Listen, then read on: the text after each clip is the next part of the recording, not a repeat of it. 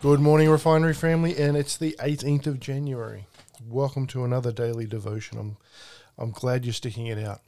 Share these devotions with a friend. Talk to people about them. And let's all get that little bit closer to God. Today's message is titled Hearts and Hands. And the scripture we're looking at is Philippians 4:7. It says, "The peace of God, which surpasses all understanding, will guard your hearts and minds through Christ Jesus." The peace of God surpasses all understanding, not some, all.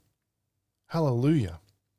You know, the phrase working in concert is illustrated most beautifully by a concert orchestra itself.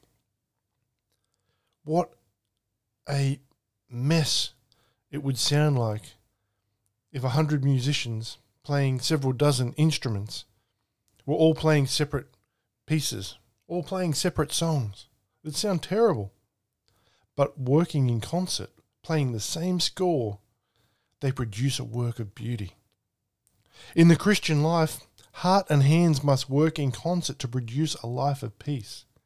Our desires, the heart, and our actions, the hands, must be working toward the same goal, or tension and disharmony will cause peace to vanish. Some of us have been there. In Philippians 4:6 through to 9, Paul talks about living a prayerful life free from anxiety. That sounds good, doesn't it? I know many people that are going and having anxiety attacks at the moment.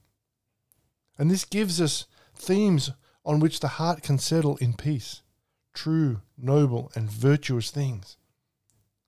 It does no good to pray for peace if we are fixing our minds on the conflicts and the struggles of this world.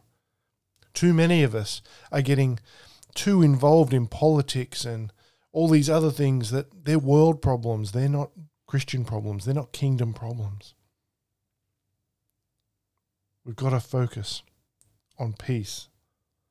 If we're praying for peace, we can't fix our minds on the issues of the world. If you're seeking peace today, spend time meditating on Paul's words. Fix your heart and then fold your hands in prayer and receive God's peace this morning.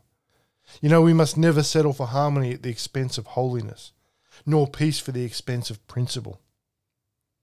Let me encourage you, as I do every time we meet, to be diligent with your Bible study time, because God has so much more for us that we can get from just going to church once or twice a week and hearing someone else talk about the Word. When you spend time with God, your life will change in amazing ways, because our God is a redeemer. There's nothing that's too hard for him. And if you let him, if you allow him, he will make you whole, spirit, soul, and body. And you're important to God. You know that already, but you're also important to us at the Refinery. So when it comes to prayer, we believe that God wants to meet your needs and reveal his promises directly to you.